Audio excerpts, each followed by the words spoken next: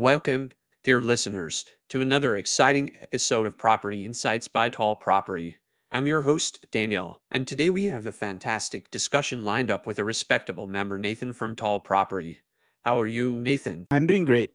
Daniel, excited to be here and discuss about the pre-construction homes, condos, and other properties in Canada. Wonderful. So, let's start by breaking down the concept of pre-construction properties.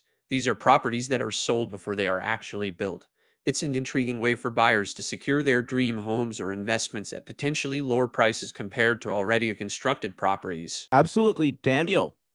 Pre-construction homes and condos often come with attractive incentives, like customization options and exclusive early bird pricing.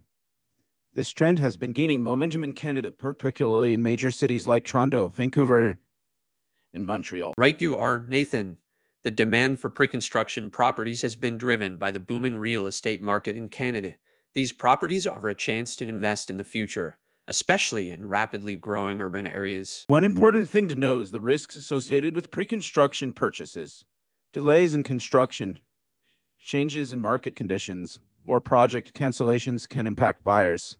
However, developers often provide guarantees and protections to mitigate these risks. Yeah, it's crucial for potential buyers to thoroughly research the developers, their track record, and the terms of the pre-construction agreement before making any commitments. Absolutely, Daniel.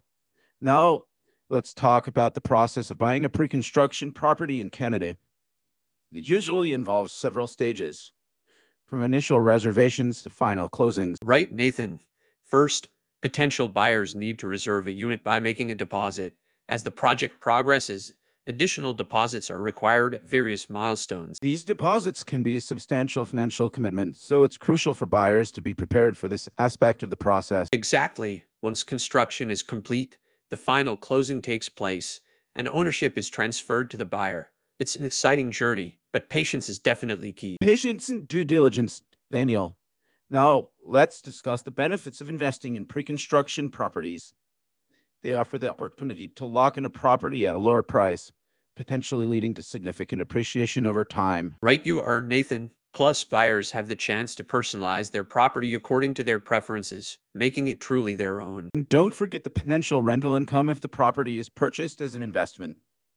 With the demand for housing continuously rising, pre-construction properties can be a wise choice for long-term financial growth. Of course, there are always market risks, and buyers should be aware of the possibility of property values fluctuating. Absolutely, Daniel. Well, that about wraps up our discussion on pre-construction homes, condos, and property in Canada. We hope you've gained some valuable insights into this fascinating aspect of real estate. Indeed, Nathan. Thank you, dear listeners, for tuning into another episode of Property Insights by Tall Property. Until next time, remember to do your research, weigh the pros and cons, and make informed decisions in the world of pre-construction properties.